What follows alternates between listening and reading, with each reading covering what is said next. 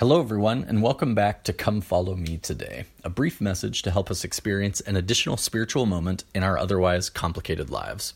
My name is Caleb Sanford, and thank you for joining me as we accept Christ's invitation to follow him today. Well, we are back into the Book of Mormon this week. Last week, actually. I'm a little behind. I need to catch up. But we're starting into the Book of Mosiah. We jumped through several centuries very quickly during the last mini-books and are now around the year 130 BC. Spitting distance to the time that Jesus will be born in the old world. Things are going to start getting exciting now. So in the first few chapters of Mosiah, these are among the best in the Book of Mormon, at least I think so. So there are a lot of things that we could talk about here, but I want to focus on just a few thoughts I've had this week as I've reread these chapters. The premise of these first chapters is that King Benjamin, whom we haven't really even gotten to know very well, except to hear Mormon's description a few pages earlier that Benjamin was, quote, a holy man, and he did reign over his people in righteousness. But Benjamin here is getting old, about to die, and so he calls for a general conference of his people, where he might gather them all together and speak to them about the things that are most important to him. Before this conference starts, though, he's talking to his children, explaining the importance of the records, or scriptures, that they have been protecting and continuing to write since Lehi left Jerusalem. Quote, "And now, my sons, I would that ye should remember to search them diligently, that ye may profit thereby. And I would that ye should keep the commandments of God, that ye may prosper in the land according to the promises which the Lord made unto our fathers." End quote. This to me is one of the most clear-cut explanations of why studying the scriptures and being obedient are important. We profit by searching the scriptures because they show us how to be more like Christ and what God's will is for us. And as we strive to be more like Christ and follow God's will for us, we prosper in the land. Now, I work with the young men in my church, and it's always difficult trying to teach about obedience. It seems like there are always a lot of eye rolls when the topic comes up. So what's the connection between obedience and prosperity? Benjamin tries to explain here, sort of. Quote, "And behold, all that he requires of you is to keep his commandments. And he has promised you that if you would keep his commandments, ye should prosper in the land. And he never doth vary from that which he hath said. Therefore, if ye do keep his commandments, he doth bless you and prosper you." End quote.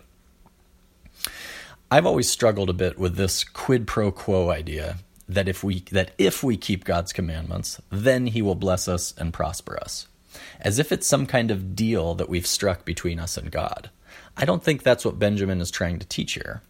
A few verses earlier, he explains, quote, "I say unto you, my brethren, that if you should render all the thanks and praise which your whole soul has power to possess, to that God who has created you, and has kept and preserved you, and has caused that ye should rejoice, and has granted that ye should live in peace one with another, I say unto you that if ye should serve him who has created you from the beginning, and is preserving you from day to day, by lending you breath, that ye may live and move and do according to your own will, and even supporting you from one moment to another, I say, if ye should serve him with all your souls, yet ye would be unprofitable servants."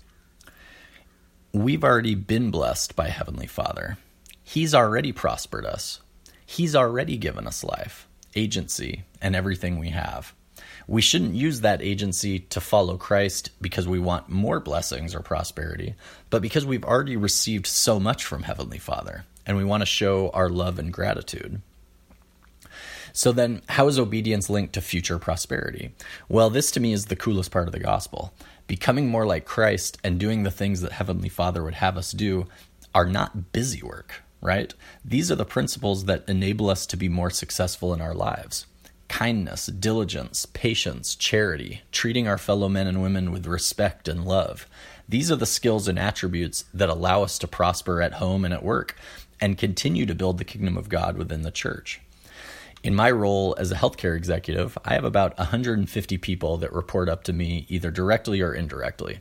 I study a lot of leadership articles, podcasts, books, so that I can be a more effective leader. What's interesting, though, is all the best leadership material out there is just teaching you to become more Christ-like, albeit in a slightly more secular fashion. building relationships, caring about those you work with, transparency, communication, focusing on specific goals, problem solving, innovation. These are the same things that Christ and the prophets teach us.